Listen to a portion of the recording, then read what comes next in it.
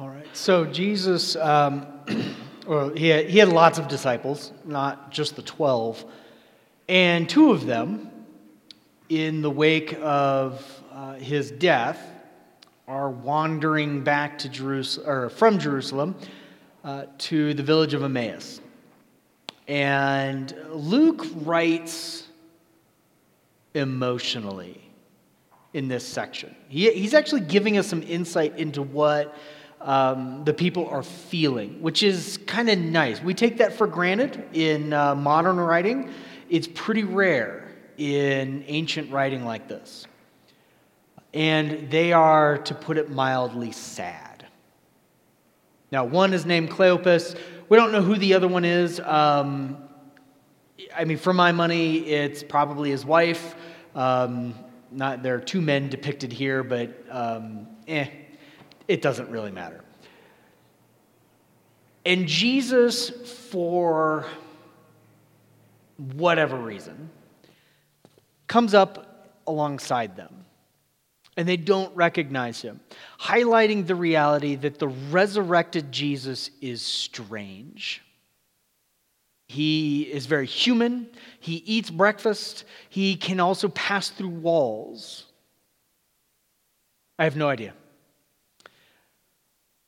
But he, I guess, plays dumb. So he's walking with them, and they're, of course, talking through everything that had just happened. As we come to find out, they were followers of Jesus, although not evidently, or not part of the 12. And they had some pretty significant hopes about Jesus and what he was going to do. In fact, they tell him they thought he was going to be the one who was sent for the consolation of Israel. In other words, he was going to be the one in some form or fashion who was going to reestablish Israel as a free nation, as God's people. From what we know about expectations of what the Messiah would do, and there were a lot of different variations, this could include taking the throne. This probably included killing a lot of Romans, reforming the temple, God's presence manifest, tangible presence returning to the temple, like in the days of Solomon and Moses. And none of that happened because the Messiah died. The Messiah is not supposed to die. The Messiah, depending on who you ask, is supposed to make other people die. So they explain this after Jesus says, well, what do you mean? What happened? Luke says, they stopped, they looked down, they were sad.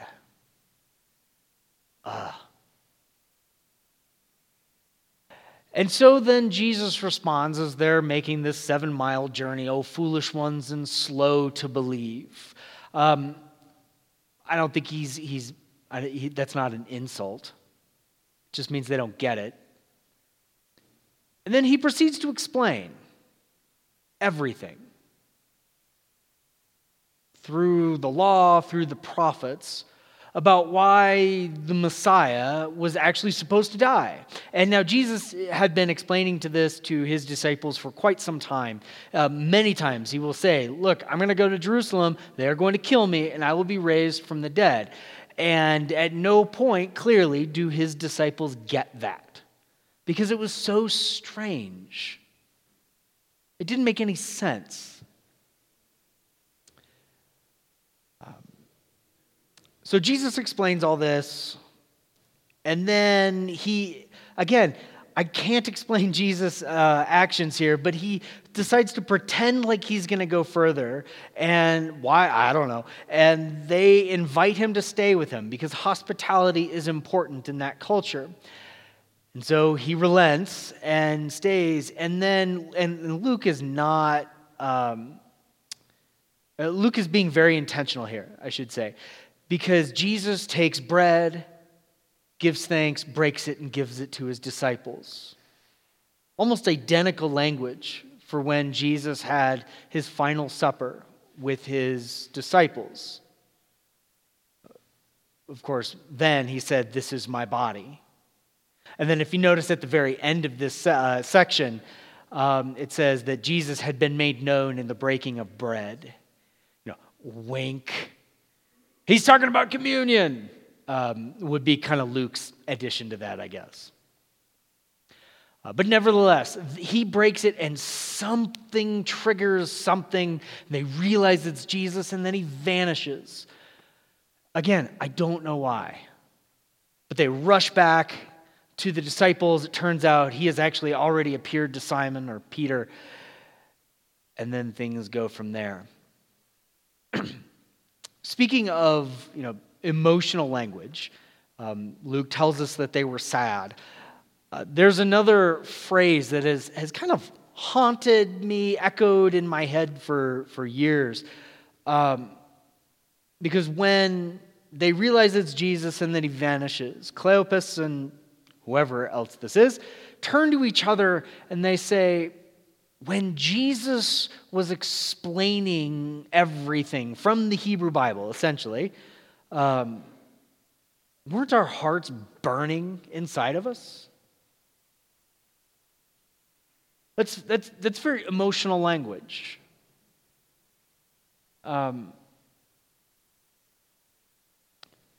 Which kind of leads me to a question.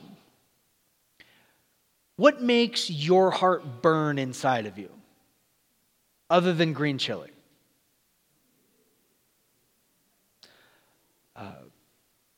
Because more likely than not, the thing that gets you, the thing that moves you, the thing that brings you to tears consistently, whether it be a theme, a scene from a book or a movie, a situation, a person, all of the above combined, whatever, what kind of gets you and chokes you up probably says something about you. So what scene from that movie gets you? What person you just love them, or the opposite, and it just, your heart just kind of burns within you? What makes you emotional? What touches you? What makes you feel shame, regret, or guilt? When we have that kind of reaction, it's saying something about us. I'll give you an example from myself. 10-ish years ago, probably a little more, my wife and I used to do triathlons. And we would do triathlons as part of a group called Team in Training. And if you don't know, Team in Training is a part of, or a fundraising wing, I guess, of the Leukemia and Lymphoma Society. So as being part of this team, you raise money and it goes almost entirely to Leukemia and Lymphoma Society. And as kind of an indefinite leukemia patient myself, I think very highly of that organization. And so we got to train for years, and we did all kinds of different races, and it was a ton of fun and made some lifelong friends. When we raced, I noticed that within myself, when I got probably maybe like 2 miles from the end, so it'd be on the run portion, I would get, and it's funny, I can feel it now even, I would get extremely emotional, like tears emotional. And even if I knew it was coming, I would just find myself breaking down right at the end of those races. So the question is, well, what did that say about me? I mean, it shouldn't be that surprising. Like, I'm with a bunch of other people who've become my friends. We are together raising money for the Leukemia and Lymphoma Society, whose actions and funding directly led to a medical breakthrough that saved my life and actually keeps me alive. But it's also like a celebration. Like, this is the end of the race, thank God, because I'm also tired. But it's a victory. it's kind of throwing in the face of leukemia and really all cancer, like, look, I should have died when I was 22, and I'm able to do this. Like that's a big deal, that feels important. It feels like a victory. It does not feel like death. It's the opposite. It speaks to me. And so for me, when my heart was burning within me, not just because it was elevated because I was running, it carried a lot of story with it. Now, whatever gets you, again, scenes from a movie, people, situations, memories, whether it's good and it's a feeling of victory and love and joy, or sadness and regret and shame, like there's a story behind it. And I've learned over the years, like the road to maturity is learning what those stories are. And so Jesus, as he's walking with them, causing their hearts to burn within them, as it turns out, he is taking the story of Israel and he is framing it in terms of what just happened. Meaning beginning with Adam and Eve who walked in the presence of God in the Garden of Delight, to Father Abraham who answered the call and moved his family and accepted and took part in this promise that God would make a nation out of him, to Moses, who the great prophet who led the people of Israel out of slavery in Egypt, to Elijah, the great prophet, to the great kings like David and Solomon, and potentially to the terrible kings that followed, and the failures of Israel all throughout this story. Through the prophets who railed on the people because they were not being Israel, who God had intended them to be. I would think also it's at least likely that Jesus included some of the stories that were more recent, like the stories of the Maccabees, the stories of their own people who fought in the name of God for their freedom, and to some success, although ultimately to failure, because there was always another foreign power that came in to crush them. And so if you frame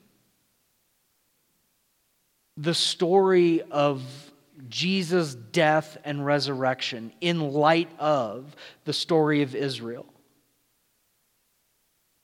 you have, I think, two things. First, you have an immense story of joy and success and beauty and victory and shame and failure and sin and misery and guilt.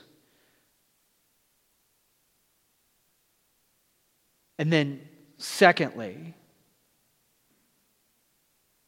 you have the story of death and resurrection. That whatever happened in the past, as God is framing the story of these two disciples and the story of their people, really their identity, that all of that has come down to this singular moment. And all of their shame, all of their guilt, their regrets, their sin, their misery has found its way there. And the same is true for us. Like if we take this idea of Jesus' death seriously, it's not just a tribal thing for ancient Israel, but it is a much broader thing for humanity. And it has all come down to this moment where it all goes into Jesus' grave with him. And when Jesus' body springs back to life and air fills his lungs again, well, the whole story has changed. That all of our sin, all of our death, all of our misery and regrets and all of our guilt actually goes and dies with Jesus too. And so in the best sense of the word, in the best sense of the idea, I would ask you, like, what makes your heart beat? What makes it burn within you? Where's that passion? Where is that connection between your story and who you are and your identity? Because whatever it is and however it has found its way into Jesus. And when you are baptized into Jesus, into his death, and you are raised in new life with him, you are a new creation.